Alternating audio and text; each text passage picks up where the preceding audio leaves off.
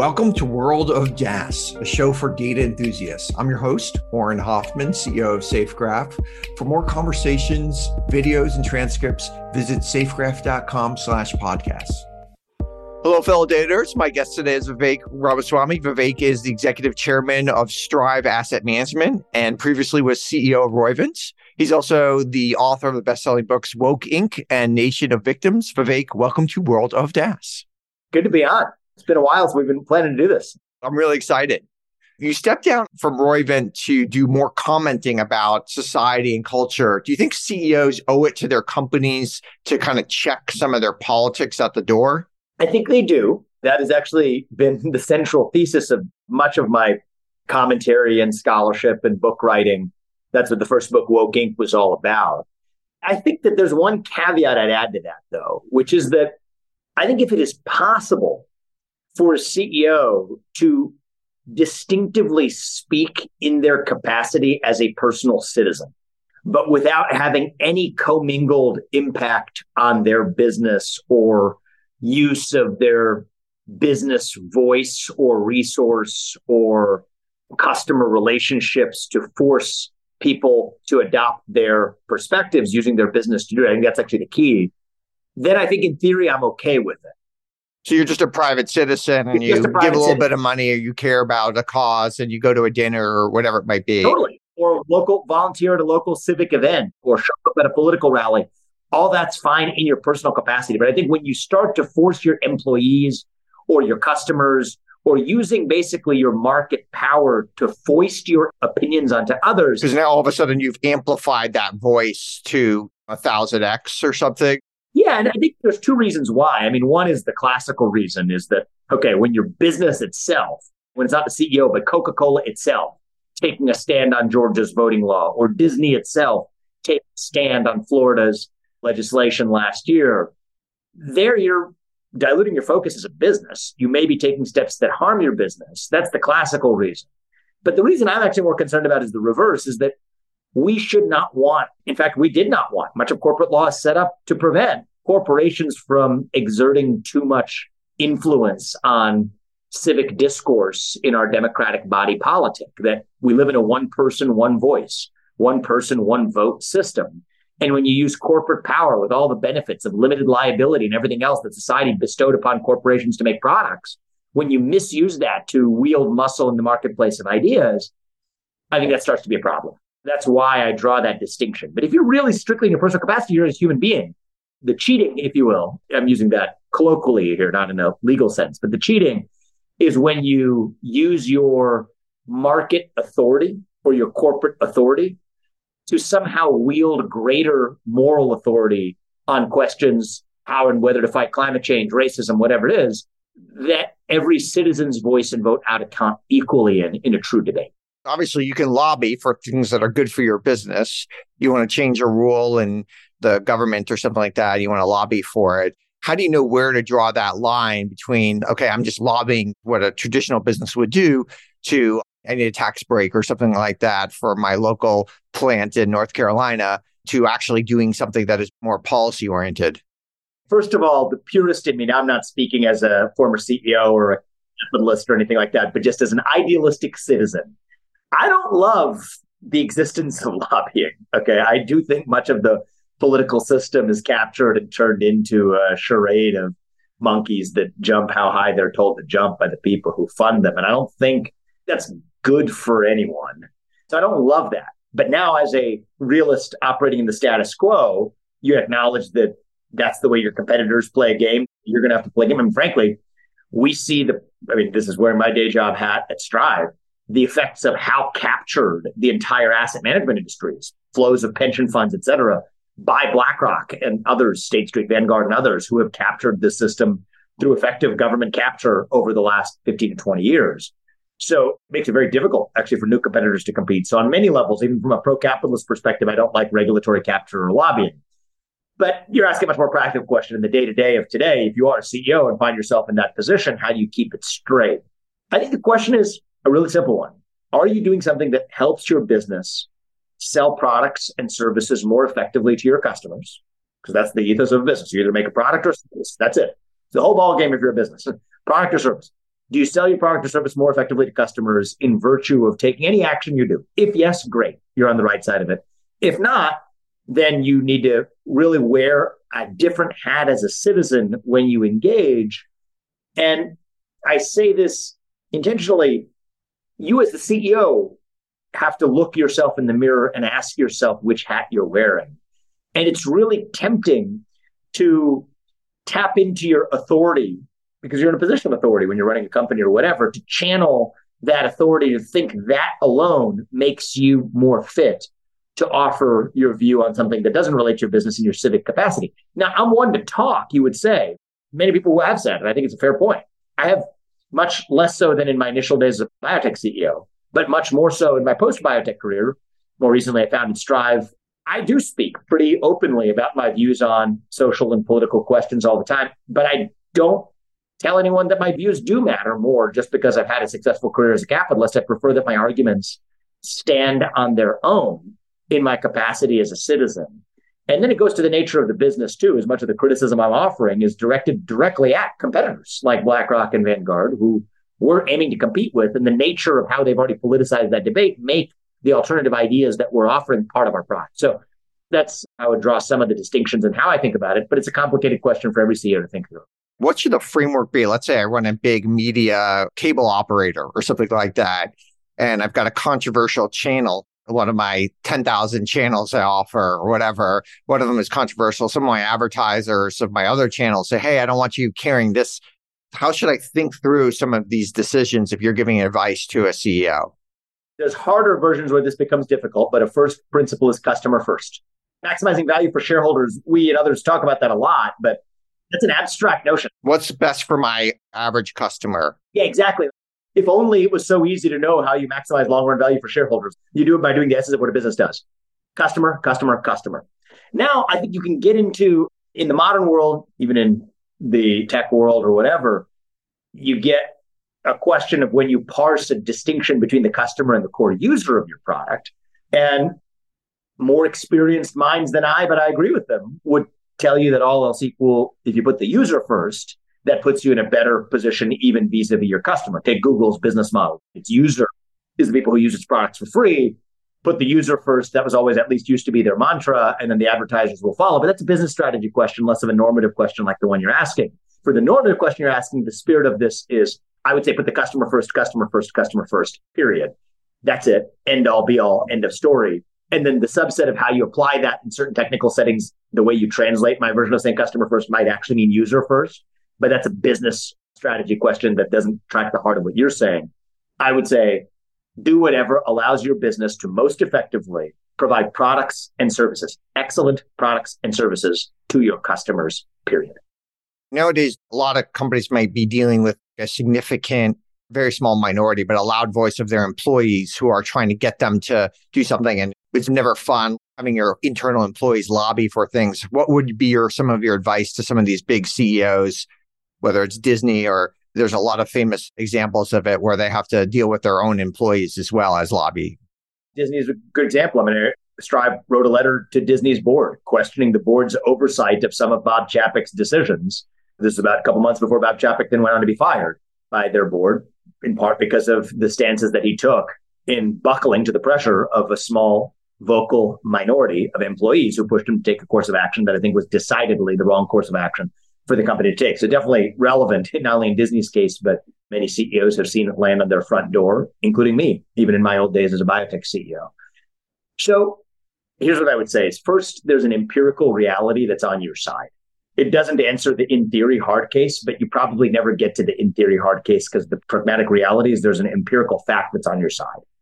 There is no such thing as the voice of the employees. They're diverse. Diverse group. It would be a bizarre thing if there were a monolithic voice of the employees, especially running a big company operating in multiple parts of the country or world. And so what you usually find is that there's a disproportionate minority, maybe very small minority, that wields far more voice just because they're willing to than the employees who aren't. Here's another empirical reality that's on your side. Most of those employees are unlikely to be your most valuable ones. Not always true. There may be exceptions to that. But as a general rule of thumb, I don't think you're going to find a lot of people who have been in that seat pushing back on this, that the person who's causing something, post an anonymous post on Twitter as one of your employees and wants employees at the office to sign something. They're spending so much time on other stuff. I would say it's not even because. The causality might be the other way around, actually. The fact that they're doing it reveals their misalignment with the company's core purpose, that the company's purpose wasn't good enough for them. And then they happen to have enough time on their hands to take on all of this excess stuff.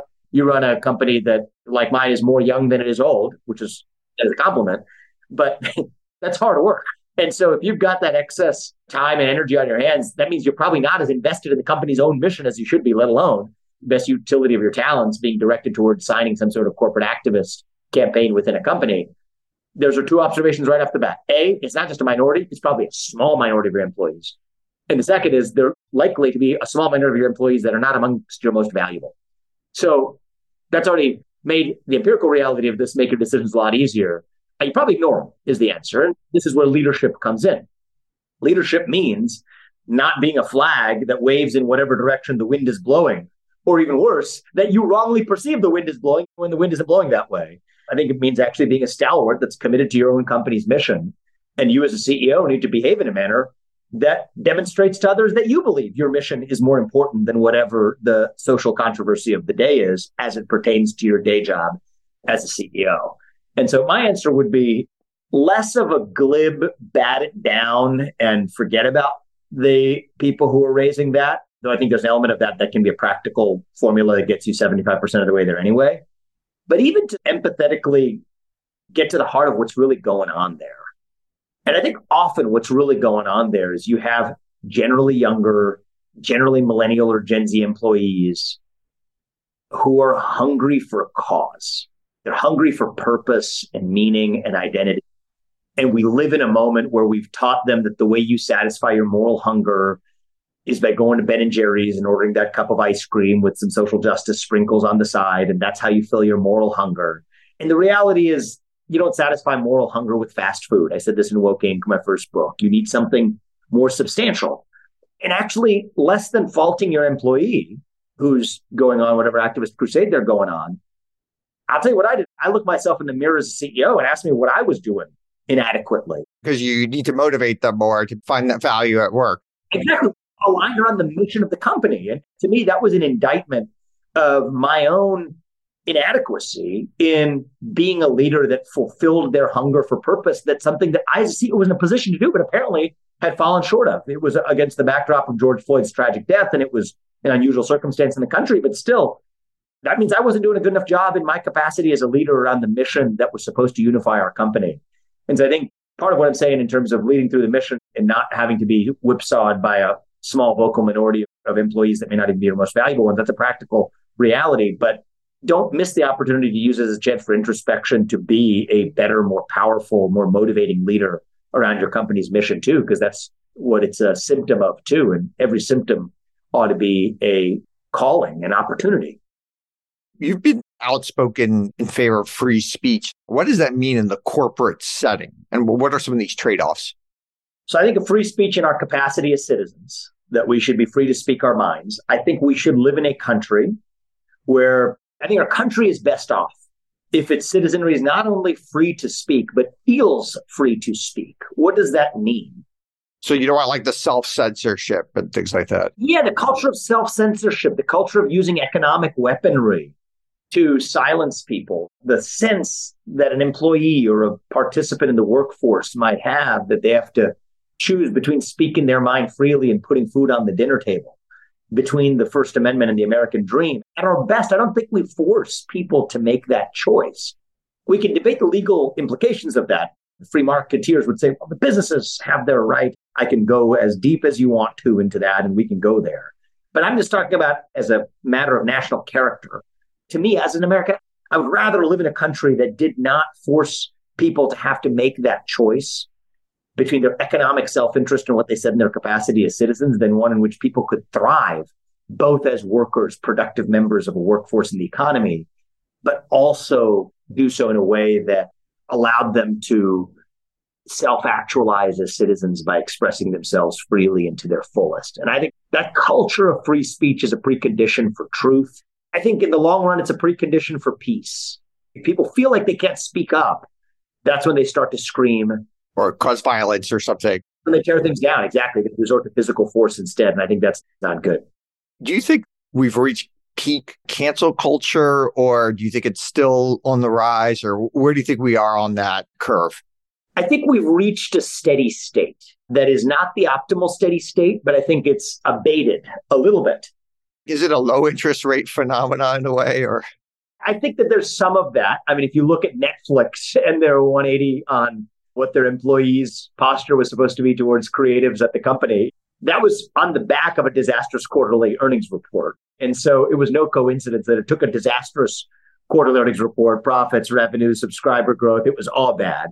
And then they woke up and said, all right, they put excellence at the top of their cultural document and said, if you don't want to work on a project, we prize artistic merit, close the door on your way out. That's an optimistic sign for our culture that a company that said Hollywood would say that. But it took economic hardship to get there. So I think there's some truth to the idea that it's a low interest rate phenomenon, that we've been skiing on artificial snow for 15 years. The artificial snow machine just turned off. I think some of the economic hardship could be an opportunity for reviving cultural fortitude. But I also think that there's a muscle memory and sort of a win by a whimper, not winning with a bang, but with a whimper, that became the new backdrop norm, that people understand there's just certain things that you can't say. And that list is much longer today than it was 10 years ago, which is a shame for a new generation that joins the workforce, joins the economy, enters American adulthood, with that being the default status quo and norm. And so I think that we've reached a point where the seemingly inexorable juggernaut of censorious culture has, I think, been at least abated, and we've reached a new plateau and steady state, but it's not the optimal one. And I think it's going to take some work to work our way back to the optimal. Part of your argument, I think, against things like ESG is that they're kind of a smokescreen and they're not really sincerely held beliefs by the company. How do you think that maybe is in conflict with the goal of maybe maximizing profits, et cetera? There's a lot going on there. It's why it'll take book length work to I haven't told you this, but there's going to be my third book coming out this year in the spring, and it'll be specifically on ESG. I didn't know I had the book written in my head, but I did over the course of the first year of building Strive. And so put it into words, and we'll announce that soon. You heard it on World of DaaS first. Yeah, why not? Exactly. You've been an intellectual partner in this journey, bouncing ideas off you for the last couple of years now. So it would only be fitting. But sometimes it is arguably the value maximizing thing to do to play a particular game with virtue signaling. And that's a complicated case, and I can speak in my capacity as a citizen about it. But wearing my Strive hat, what we say is we're not pro or anti ESG, we're pro excellence. And so if that means that a company is taking some long run risk factor into account to address its long run mission and value proposition for society, great. Nothing against that. I think what's happened in the last few years is there's been a funny little move in the debate. And the move is this. What began in 2008, post the financial crisis, and then supercharged in 2018 after Trump pulled out of the Paris Climate Accords, was this notion, authentic notion in many cases, that business leaders need to step up to fill the void to address what government itself did not address, climate change, et cetera. And if we don't, we're not going to have a planet left to inhabit. The Davos thesis. That's right. Is that the business leaders need to do what the governments won't do or something. Exactly. It begins, at least in the good-hearted version of it, in an authentic place. Fine. That's what this was about, is addressing what democratic politics could not be trusted to address. Now, the only problem with that, I mean, they would say, what do they say? Businesses have to then earn their social license to operate. Things like this. That's a direct Larry Fink quote. A lot of people, Klaus Schwab, this is that worldview. They ran into a problem. The problem they ran into, especially if you're an asset manager or a financial institution, and by the way, if you're an asset manager or an asset allocator like a pension fund, you're not just a fiduciary, like a corporate director is to a shareholder. People use the word fiduciary too sloppily. You are a trustee. It means you're squatting on someone else's cash, like their capital. You owe it to your pensioners to get them a good return. There's a term in the law for this. You're bound by the sole interest rule. That is the highest standard known to the law. It's more prescriptive than the duty that a director of a company owes a shareholder.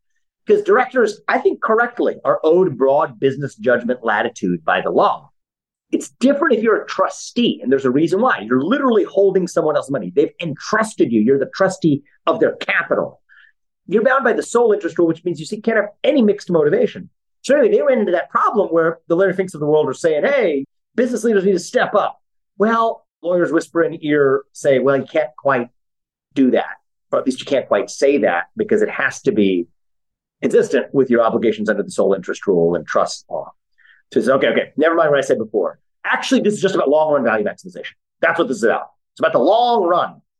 It's false. It fundamentally did not track the motivation. And so when you track why BlackRock voted for a racial equity audit at Apple last year, it has to be shoehorned into the language of value maximization when in fact Apple's board did not want to adopt that racial equity audit.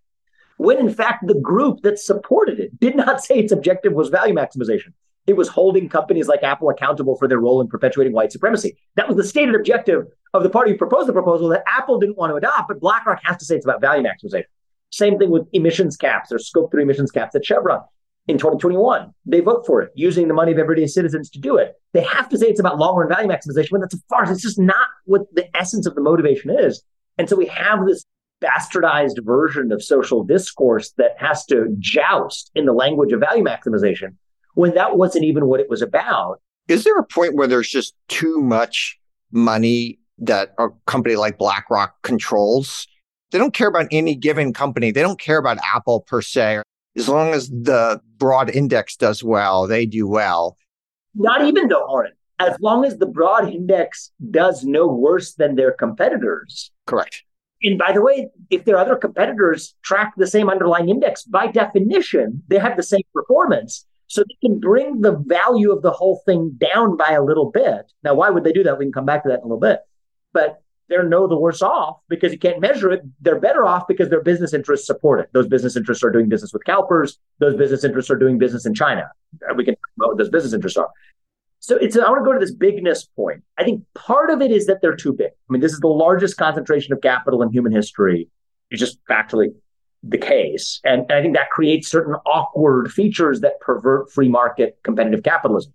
The largest shareholders of like Apple and Microsoft, of Disney and Paramount, of Exxon, of almost every public company. Of almost every public company. They're always like 10% of every company, right? Exactly. That sort of erodes this myth of free market capitalism when in fact there's the same parties controlling and pulling the strings, at least on these environmental and social questions of all these companies. So that's the bigness argument.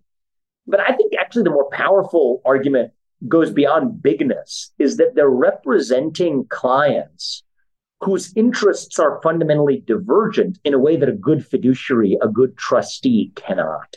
So it's like being in a courtroom. If you're a vocal asset manager, it's like being in a courtroom as a vocal attorney representing the prosecution and the defense, or even clients with divergent interests in the same case. When I went to law school, basic table stakes point of being a legal fiduciary is you can't represent clients with divergent interests. I think the same goes for asset management. I think it'd be pretty reasonable to say break up BlackRock, not in some sort of vindictive, antitrusty kind of way, though increasingly I think there are powerful arguments for that.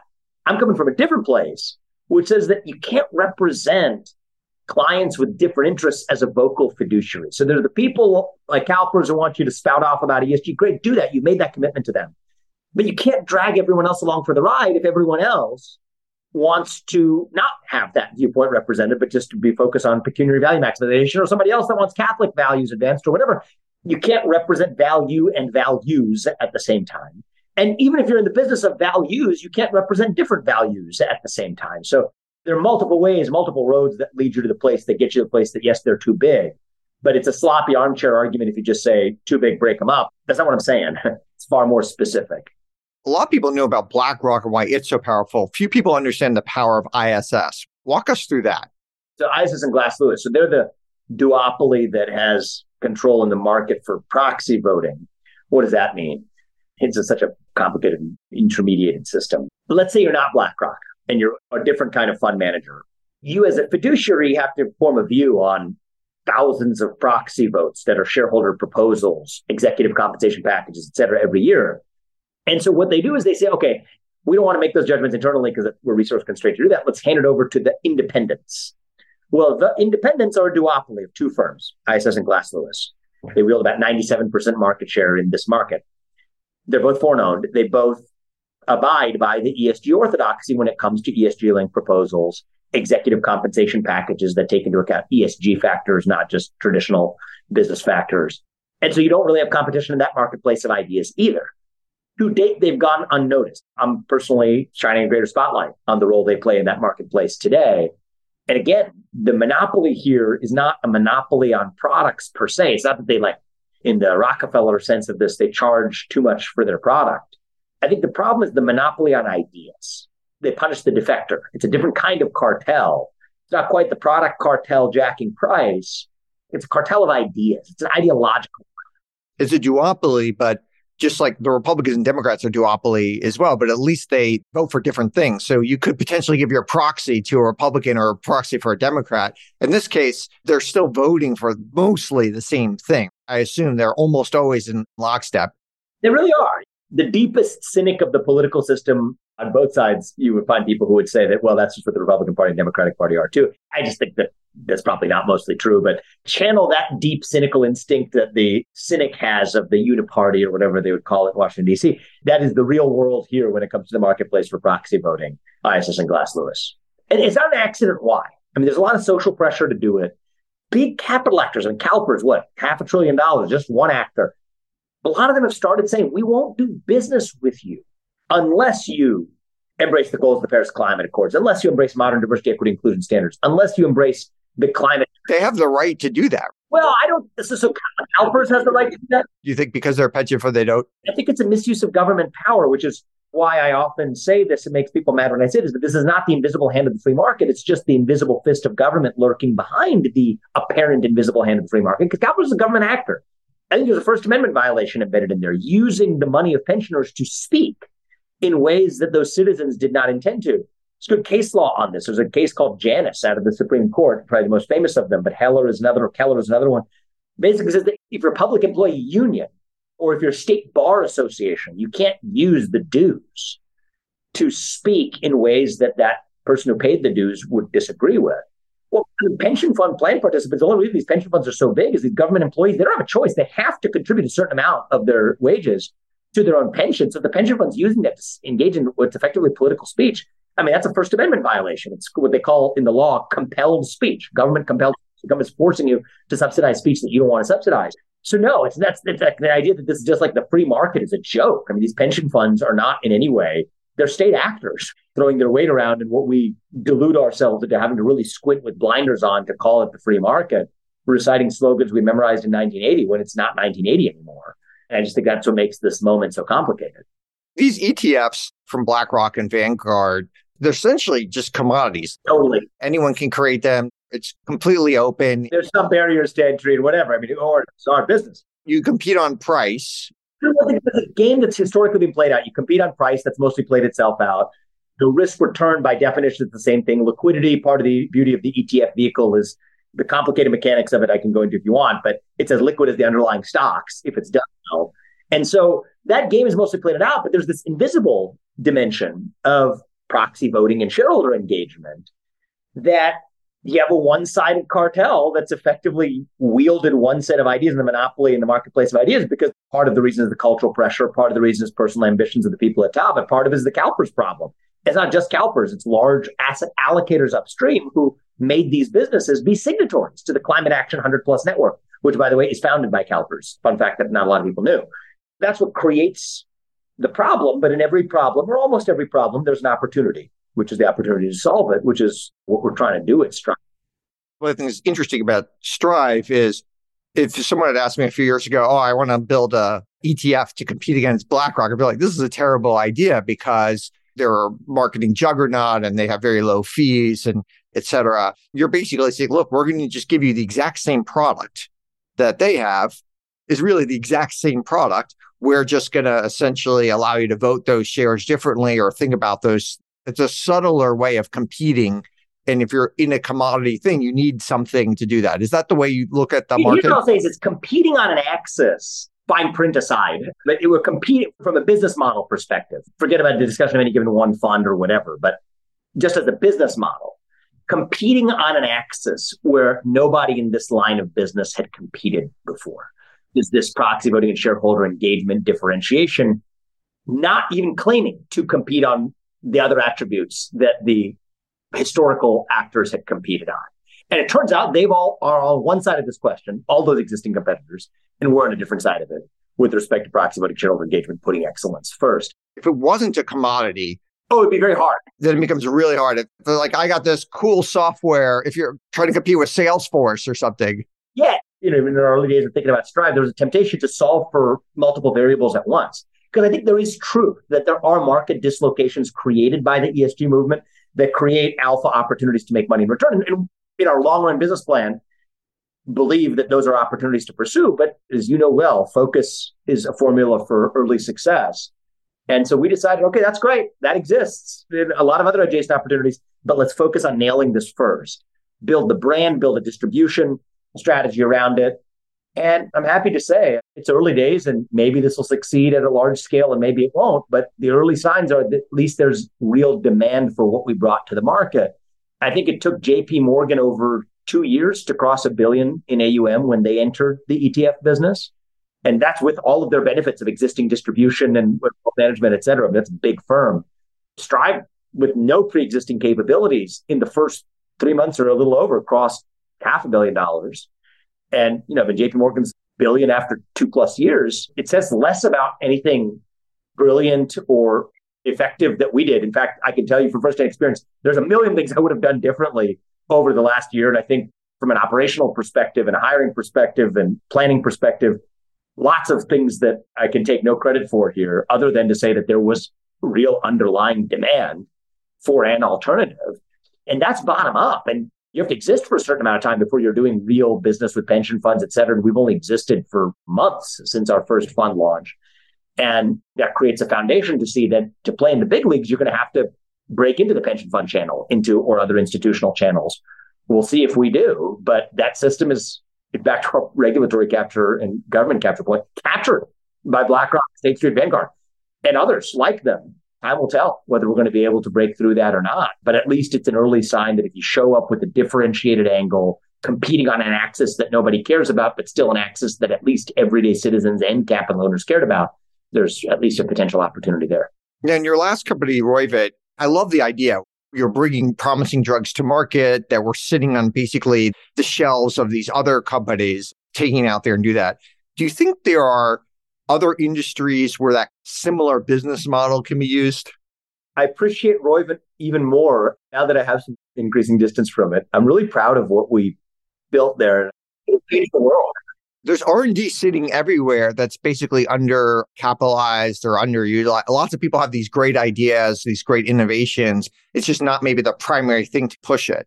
That can definitely be the case broadly, but the thing that makes pharma so fun as a play field for this is it's such a regulated industry, an industry where the people who work in the industry mostly try to imitate their regulator. It's really weird. Even the titles in the managerial ranks in most pharma organizations are modeled after their companion titles at the FDA. And then there's a lot of horizontal movement with them too. It's just sort of the culture of an entire industry that's built around trying to imitate a federal bureaucracy in Washington, D.C. And so Roivant was really born out of sort of the allergic reaction to managerialism in an industry. And part of managerialism is risk intolerance and conformity of behavior. And conformity of behavior creates opportunity, where sometimes they will have put literally hundreds of millions of dollars into the development of a drug or set of drugs. When the managerial dicta from the top is that that's not an area we're interested in anymore, they'll not pursue that. Now, sometimes, of course, that's economically guided, but not always, because there's that managerialism that's still guiding a different kind of invisible hand, the invisible managerial hand. And that's not really a market force in the sense that we think about pure market forces. It's a free market decision, but often is made with instincts that weren't the ones that the Economics 101 textbook presumes. And that creates opportunity. So what do? We license the ones that look promising. It's a probability game. Some will succeed, others will fail.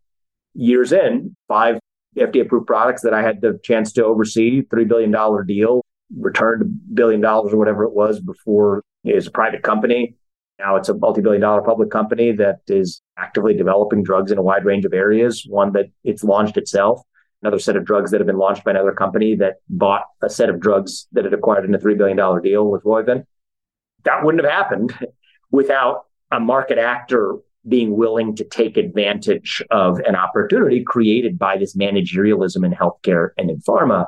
And I just think the lesson for other industries, which is the most important point of this, is find an area where you see the managerial class running the show, take a hammer to that managerialism, and almost certainly you will find some opportunity lurking inside. Whether that's a shelved project as it shows up in pharma, I think that will show up in that form sometimes. But the lesson is a little deeper than that. And that's why I sort of tell the story.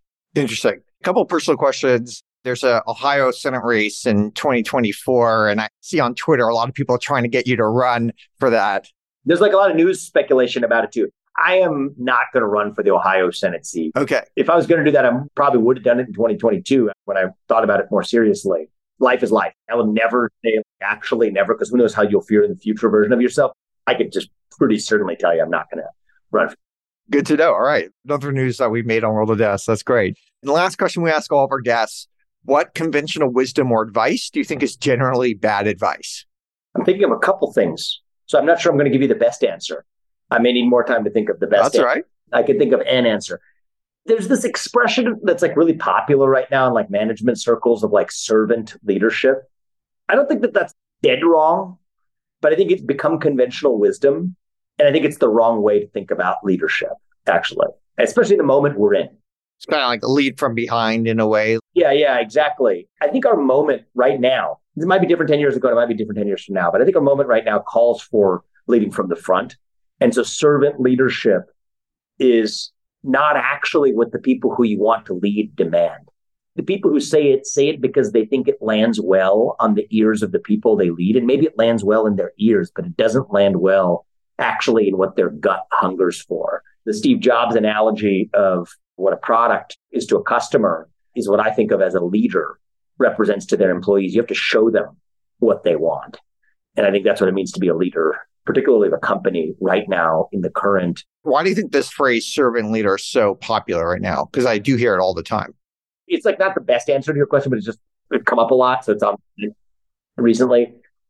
I think it's the byproduct of the same culture that gave us the politicization of corporate America, that believed that there's this apologist model of capitalism. I think there's an apologist model of Americanism right now, to the idea that everyone who succeeds has to apologize for their success in some way because it was inevitably the product of some privilege that was unearned.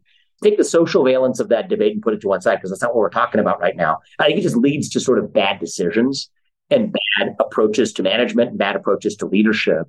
When in fact, when a pendulum is swung so far in one direction, it creates an opportunity to really lead people for something that they're missing in the wake of that cultural monolith. And to me, that is leadership with conviction instead of servant leadership. I think that servant leadership and leadership with conviction are fundamentally incompatible with one another.